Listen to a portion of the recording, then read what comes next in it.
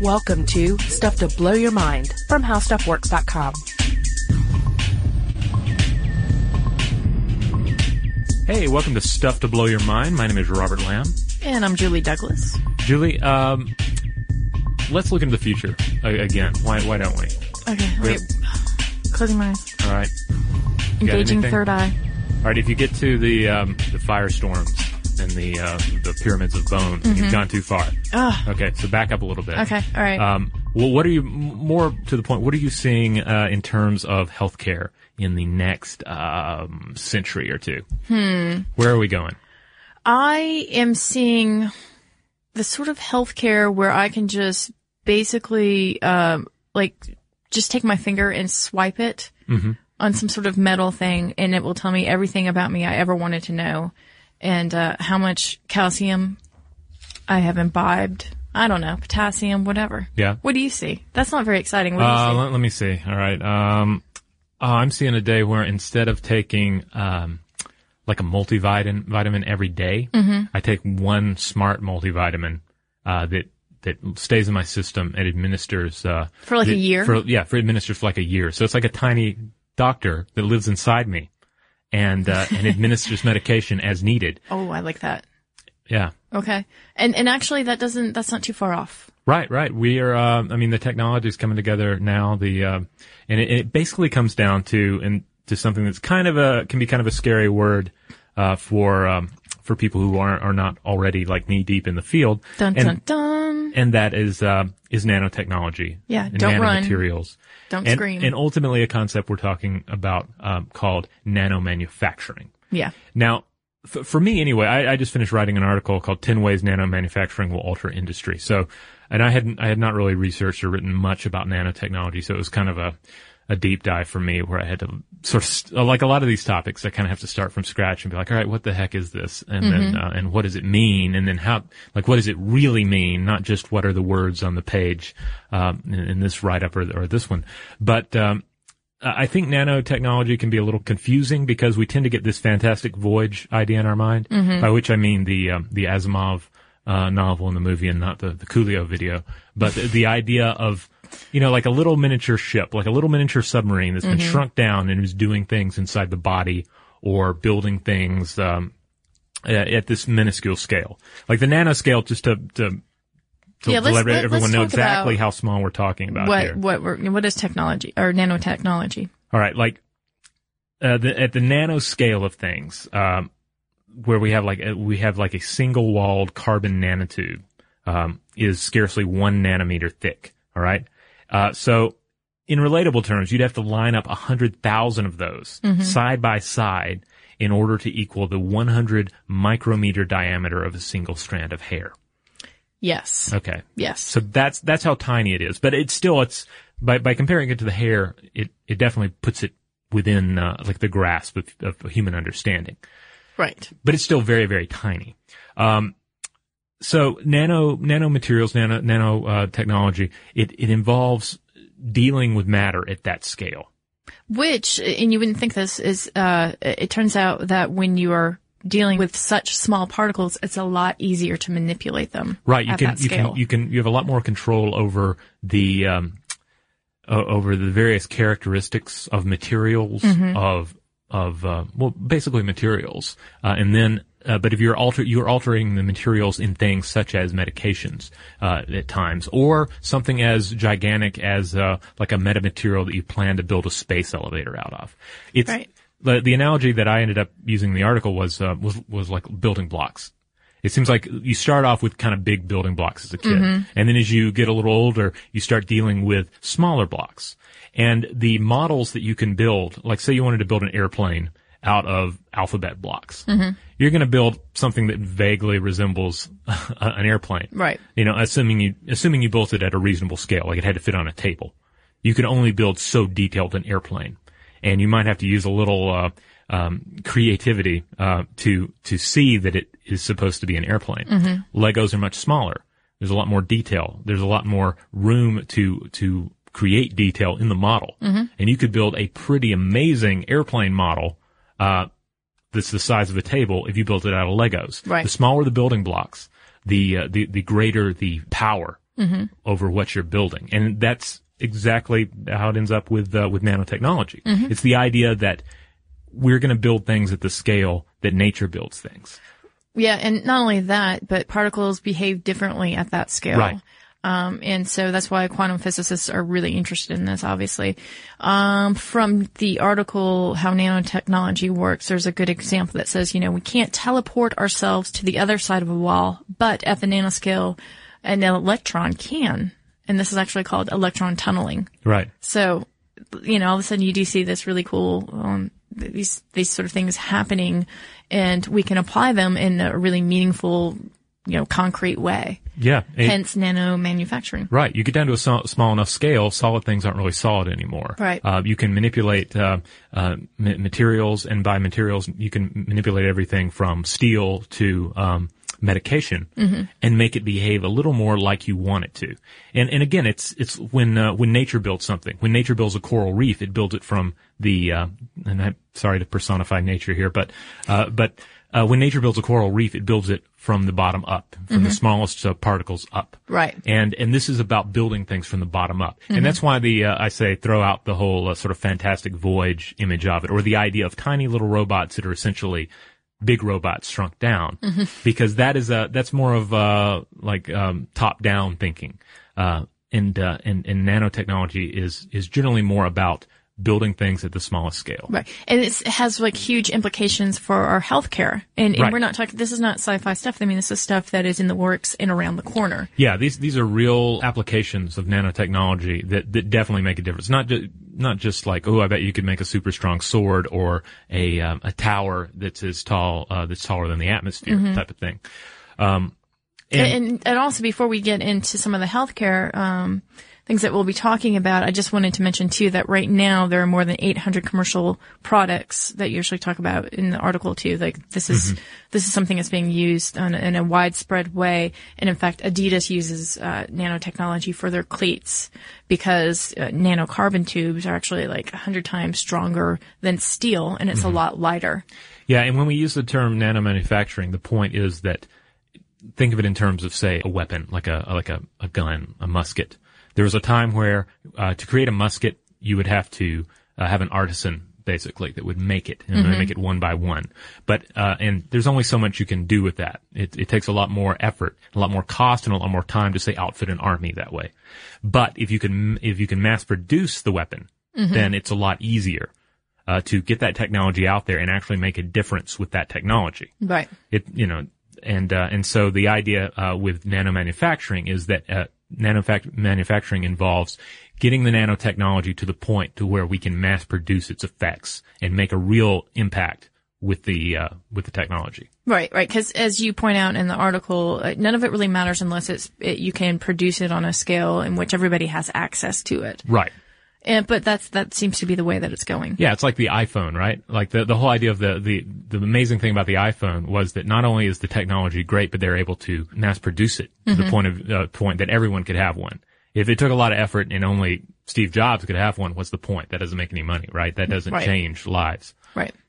And by the way, they use nanotechnology too. Yeah, there you go. Yeah, nanomanufacturing is already out there, and it's just going to increase as time goes on, and we're going to see nanotechnology trickling down to various aspects of our life, especially healthcare. Yes, and let's talk about what that's going to look like, because I'm very excited by this. Something called a lab on a chip. Yes. Do you want to mention the article we saw the other day? Oh, right. Well, actually, yeah, before I talk about chlamydia, because, we always like to do public service announcements about chlamydia.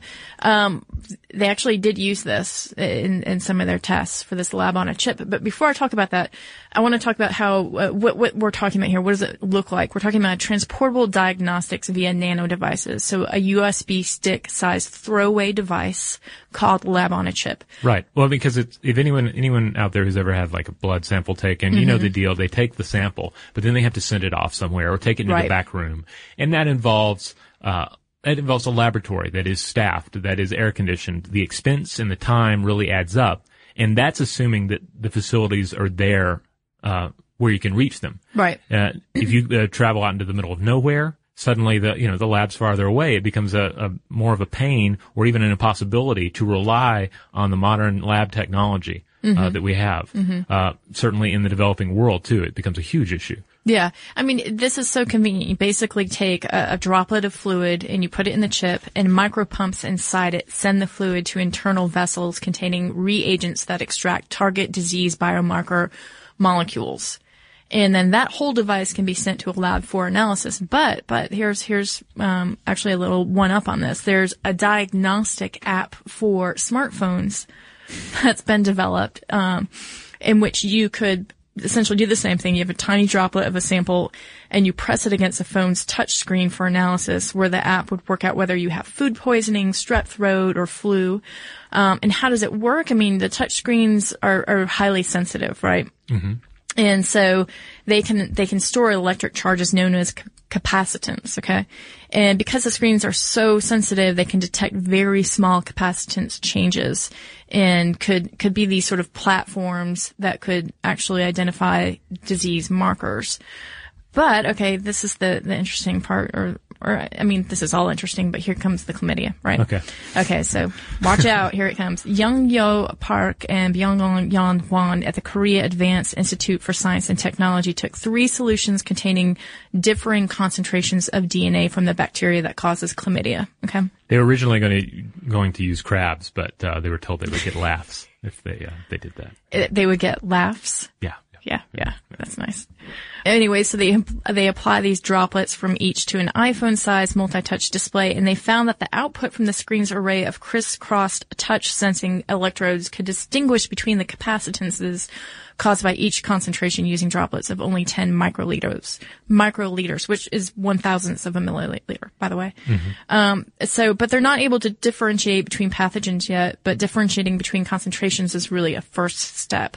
So another problem is, who wants their touch screen to be bathed in the chlamydia, really? Yeah, it especially changes the whole, you're at the train station and, some dude's down on his luck and is like, hey, can I borrow your phone for a second? Right. Because it's weird enough if he's about to make a personal call, but if he's going to check for chlamydia with your cell phone, it's a little weird. Right. And then you don't know, all of a sudden you've got, chlamydia placed up against your skin. Yeah. You got chlamydia cheek, really. But the technology could be applied to a kind of Star Trek, spit scanning device that would have huge potential in, like I say, not only in the developing world, but pretty much in the field in general. Like anytime someone is out in the field wanting to test somebody for you could have it geared to particular ailments or maybe a little more broad, but you could diagnose people in real time. In the field. Yeah, exactly. And they are trying to come up with some removable stickers to put over the phone so that you're not transmitting little biosamples of chlamydia, for instance. Well, there you go. I mean, they already have those. Even though Steve Jobs didn't like them. Yeah. I was told. Yeah. When I tried to buy one once. Really? Because they were like, Steve Jobs doesn't like those because they imply that the screen is not solid and can be easily scratched. And he's right. In my experience, they're kind of a con. You end up placing this stupid plastic thing over the screen, and then all that does is just cause dust to build up underneath there. I mean, I've never managed to, knock on wood, to scratch or mess up my screen. So. Yeah, but what we're talking about here is if you are going to use your cell phone as a lab. Yes, if you're going to use it as a lab, you should have some sort of You need cover. a cell phone condom. Yeah.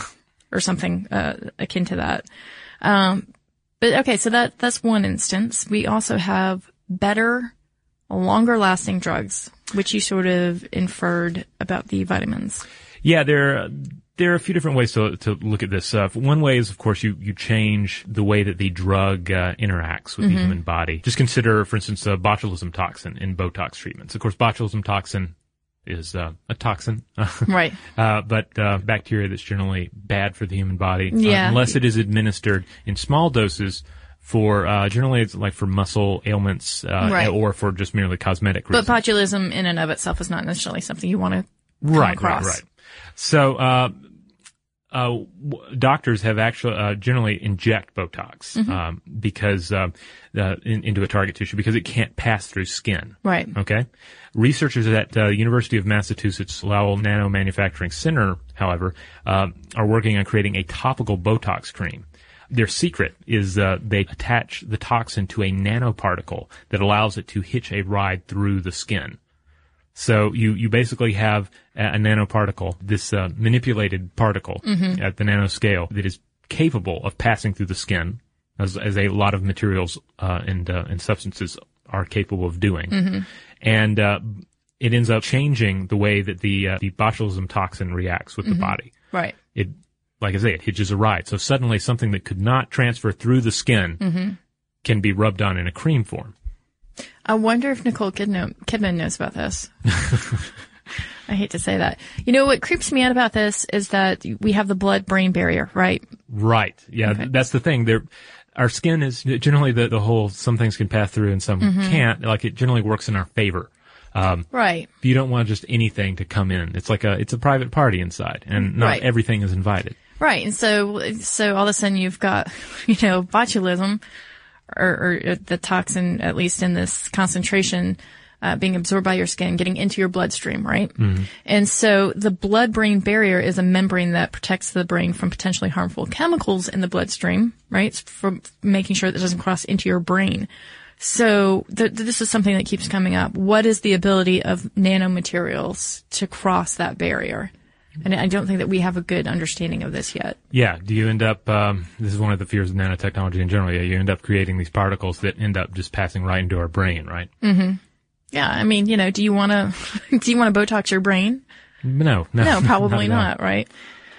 So that's a little bit creepy, but it is, it's very interesting in terms of the delivery, right? Right. And a lot of these drugs have really cool delivery systems. Yeah. And also real quick, like basic delivery, physics, if you will, include things like solubility, like the ability of a drug to become a part of your blood, to break down, in the body.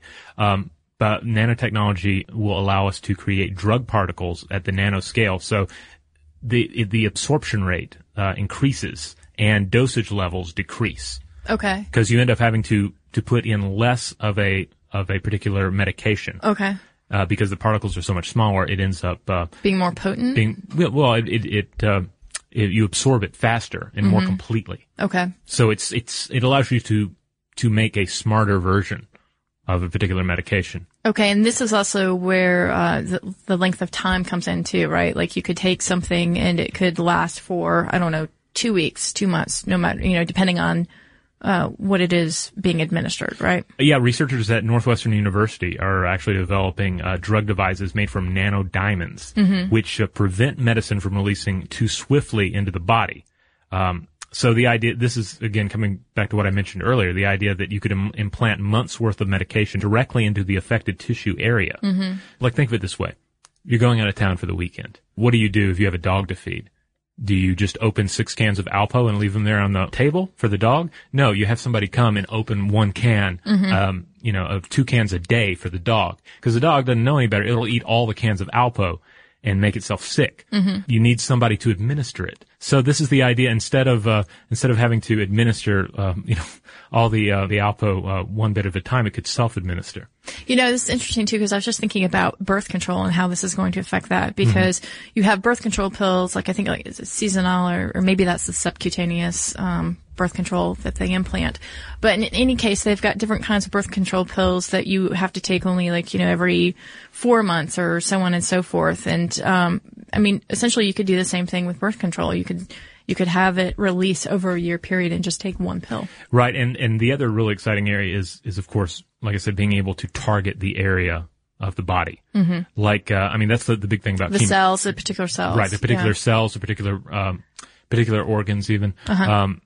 Chemotherapy, tends to be, such an ordeal because you're generally having to treat the whole body to treat the area that you want, instead of going after you're treating the population to get to the criminal. Right. So if we could apply it to just a particular area of the body through these nano delivery devices, you could have a situation where you could use the chemotherapy to target the specific cells and not end up making the individual sick. Which is great, because then you're not wiping out a bunch of healthy cells, right? Exactly. Yeah, and that is a chief complaint about chemotherapy, that that comes up over and over again. And then you have something called super painkillers. Oh, yes. This sounds crazy just because of the substances involved in it. But University of Kentucky College of Medicine, they came up with this concept of taking a morphine molecule, which of course is the heavy painkiller, and the THC molecule, THC being the intoxicating part of marijuana, and joining them together with a single nanoparticle. And then once they travel into the body, but once in the body, the linking bit breaks free and releases the morphine and the THC in equal targeted doses. See, that's insane, right? Because you wonder, I mean, obviously that would be really helpful, for surgical procedures and, trying to heal from certain things and trying to avoid pain in general. But wow, doesn't that make an interesting cocktail of a drug? Yeah, and it also, I can't help but think of like drug companies and their various patents on substances, because the idea is like you take two patented medications, and when the patent's running out, you just sort of combine them together, and then you have a new patent.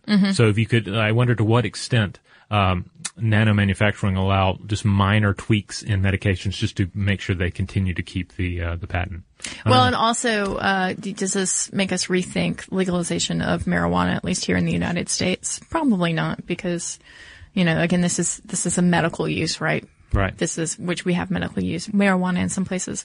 But still, I mean, now that you're gonna use it in this context, it sort of makes the whole cannabis or the against cannabis argument a little bit silly. Well, on that note, let's take a quick break here from our sponsor, and when we come back, we're going to get into a topic that we've enjoyed talking about in the past, that being grow your own organs in vats in your spare room. This podcast is brought to you by Intel, the sponsors of tomorrow, and the Discovery Channel. At Intel, we believe curiosity is the spark which drives innovation. Join us at curiosity.com and explore the answers to life's questions. All right, we're back. So we in the past we've discussed the idea of do-it-yourself organs, or more specifically, the idea that we can print organs, that we can grow them. Yeah. Through the use of stem cells. And we can, yeah. And we can. We've done this. People are walking around with them, and it's amazing. But how does nanotechnology affect this? Right. How can it play a role? Well, let's just think about what we've done so far. I mean, we've used patients' own stem cells, and we know from a previous podcast that fat stem cells are really useful for this because most of them can adapt to a particular type of organ. And we've successfully grown human bladders and even hearts by coaxing stem cells to grow over an organ-shaped scaffold. Yeah, and like one of these is the ideas here is you use a ghost heart. So you take an existing human heart, like a donor heart, and then you strip it down with chemicals to like just the collagen, and then you set the stem cells on there to grow over this scaffolding. So it's kind of like the idea of let's strip the building down to just the beams and then build anew exactly the way we need it to be. And the scaffolding is really important, right? Because you have to be able to achieve this shape. Right. That's where nanotechnology comes in. Yeah, you can't, obviously you can't just grow you don't just want to grow a bowl of heart tissue. You need to grow that amount of heart tissue in the complex, specific shape of a human heart. Right. So it turns out that researchers at Rice University and MD Anderson Cancer Center in Houston have developed an organ sculpting technique that uses metal nanoparticles suspended in a magnetic field. Yeah, they woke up one day and they're like, the idea of growing your own heart with stem cells is not quite mind-blowing enough for us. Right. I wonder if we can somehow up the ante. And lo and behold, they do, because their concept here is you take these magnetic, they're metal nanoparticles, and they're in a magnetic field. And by manipulating the magnetic field, you arrange these particles into a floating scaffolding. I know, this is such Doug Henning nanotechnology. I mean, seriously, I get really excited by this because I just think, it's like suspending Jell-O. Yeah, it's like magic. The idea that, not to mystify the technology, but seriously, imagine walking into a room and there, floating in the middle of it is this pulp of flesh that's growing into the shape of a donor heart. And again, you've got the nanoparticles suspended in a magnetic field. You have these matching up with this 3D model of what it should be. Yeah, I mean, you have these particles behaving in a very different way at the scale. So that's so cool. There's also reconstructive surgery. Severe burn patients have little viable skin left to graft onto the rest of their body, and so you can grow new skin using polymeric material, but sometimes it takes too long, and the patient it can get really bad infections. And so one of the newest theories in the field of cell growing is that the smaller the structure, the wider the possibility to manipulate the cells again. So they have a new laser-based technology called EUV extreme ultraviolet that creates nanostructured polymer surfaces, which really allows you to rapidly grow these new skin for someone. And then there's also no-scar plastic surgery. Scientists in Japan have developed a biodegradable thin film of only about 20 nanometers thick that could replace surgical stitches, which is really amazing. If you look at the pictures, you can already see that the organism is beginning to heal itself really rapidly, as opposed to sort of the big Frankenstein stitches that exist on it. So all of this makes me think of another episode that we did a while back, that being the 999 birthday candles episode, which if you haven't heard it or were confused by the title, it deals with the science and the emerging science of living to be 999 years old. Yes. And specifically what Aubrey de Grey has to say about a lot of this. Yeah, Aubrey de Grey being the great bearded one. He does look like a wonderful sort of gnome-like man, gnome-like because of the beard. Or wizard, I think wizard, you know. Wizard? Like Okay, I I'll take imagine that. him and Alan Moore and Gandalf hanging out together with You their can tell epic beards. you can tell my crush has lessened because now I'm calling him a gnome. But gnomes can be cute. But anyway, he's sort of a rock star in the bio-geriatric field. And a lot of people at first were sort of like, what are you talking about? This isn't possible. But he has made a very good argument that the human body is much like a classic car. And if you can get in there and you can do this sort of maintenance before huge diseases take over, then you can actually extend life. And he is saying that right now, there is someone who is going to live to be at least 500 years old because of the new technology like what we're talking about today. And it's probably David Bowie. That's my guess. Oh yeah, I'm sure The man is well preserved. He's funding some of this, and he and Nicole Kidman. But I mean, we are talking about self-maintenance, and this is from an article from HS Plus magazine. It's nanotechnology and surgery, a surgeon's perspective. The surgeon says this trend is already apparent in plastic surgery, talking about all the sorts of nanotechnology that aims at appearance enhancement. Expect this trend to appear in other surgical specialties like orthopedics for enhanced athletes, transplantation of organs from bioprinting or stem cells, new coronary arteries delivered with angioplasty balloons, enhancement drugs with DNA modifications, and many, many others. It seems that surgery will be the vector of our first steps toward transcendence, gradually moving towards less and less invasive procedures until surgery becomes almost obsolete. So that's what he's talking about. I mean, he's basically, this idea that Aubrey de Grey has, that we can continue to use technology to fix ourselves, and surgery may become very obsolete. And when this happens, are we still human? Yeah, I don't know. I don't know. I mean, have we the big enhanced question, ourselves beyond at least calling ourselves Homo sapiens? Or are we something or are else? we Homo sapien plus? I think maybe that's. I like that. Yeah, I like the plus because you don't have to keep updating it with 1.0, 2.0, 3.0. Yeah. So there you go. That's nano manufacturing, at least as it relates to healthcare. We may come back and explore the topic a little more and look at the ways nano manufacturing is going to change other aspects like of architecture. life. Architecture is pretty amazing. But if you can't wait for that, by all means, you can check out 10 Ways Manufacturing Will Alter Industry. It's actually hosted on the Curiosity website, which How Stuff Works does a lot of content for that, and we all write a fair amount of content for that property. Which is owned by Discovery Channel. Yes, yeah. And it's Our employers. Yes, our employers. And Who we it's a part of that awesome TV show, the Curiosity Project show.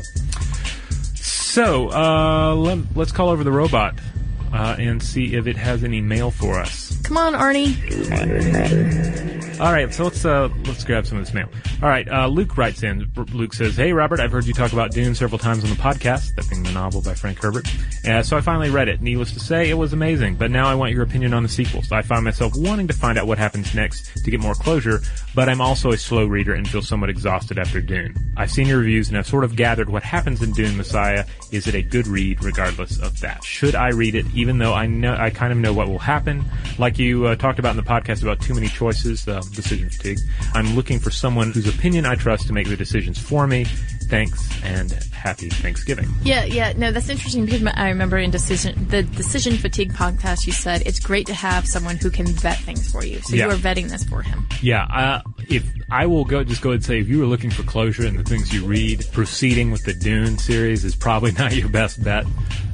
Because, Frank Herbert dies before he can finish it. And in my opinion, the books become less and less solid even as they progress in his writing of them. They become less about characters and more about ideas, and then even the ideas kind of fall flat after a while, again, in my opinion. And then his son ends up finishing the series, but there are various voices back and forth about to what degree he was able to accomplish his father's vision. So, for the most part, I advise people to stick with Dune unless you really, really can't help yourself. And then, Dune Messiah is pretty fun, but it gets less fun as you go.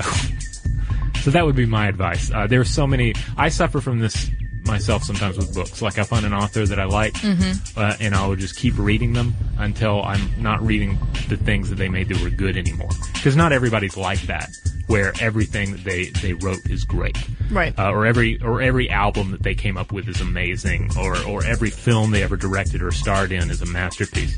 So, but I often end up doing that. Like I find an artist that I like, and I keep exploring their work when I really should be finding new artists to discover. Actually, I think that's a better appreciation of how they've evolved as an artist. Yeah, but then there's something to be said. Like, what do I at the end of the life? What do I want? Do I want to say I have a really good appreciation for how Frank Herbert evolved or de-evolved as a writer, or do I want to be able to say I read some really good books that had some really amazing ideas in them? I don't know, but I see some sort of college level course coming out of this. Yeah. That's where you could apply it. Yeah. Let me see if I have one more that's maybe a little more sciencey. Oh, no, this one's fun. Let's go with this. Nathan writes in and says, "Hi, Robert and Julie. I love your podcast, and I only have two things to say. Firstly, I recently listened to your podcast on doppelgangers and wondered if you have heard of the Elvis impersonator theory. The theory is that there are so many Elvis impersonators out there, but only about 50 of them actually look like him. So there are 50 people out there that look exactly like you right now. Just thought that you might find that interesting. My second splurt of information is that I think you guys should definitely do a podcast on synesthesia. I have graphene color synesthesia and would love to hear your opinion on the matter." Huh, very cool. Yeah. A couple of things. One, now I imagine myself as an Elvis impersonator, like 50 of us, all with capes on. 2, splurt. Love it.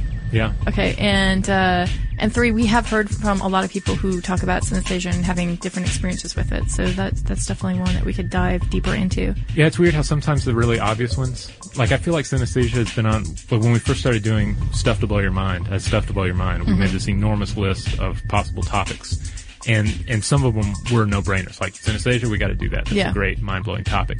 And some of those no-brainers are still on the list. And we ended up sort of going into weirder areas here and there. Yeah, our attention gets diverted. Yeah, we're easily distracted by science. So there you have it. If you have something you would like to share with us, be it science-related, be it sci-fi related, be it just about anything that's interesting and mind-stimulating, you can find us on Facebook as Stuff to Blow the Mind. And you can also find us on Twitter, where our Twitter handle is Blow the Mind, one word. And you can also send us a line at blowthemind@howstuffworks.com. Be sure to check out our new video podcast, Stuff from the Future. Join How Stuff Works staff as we explore the most promising and perplexing possibilities of tomorrow.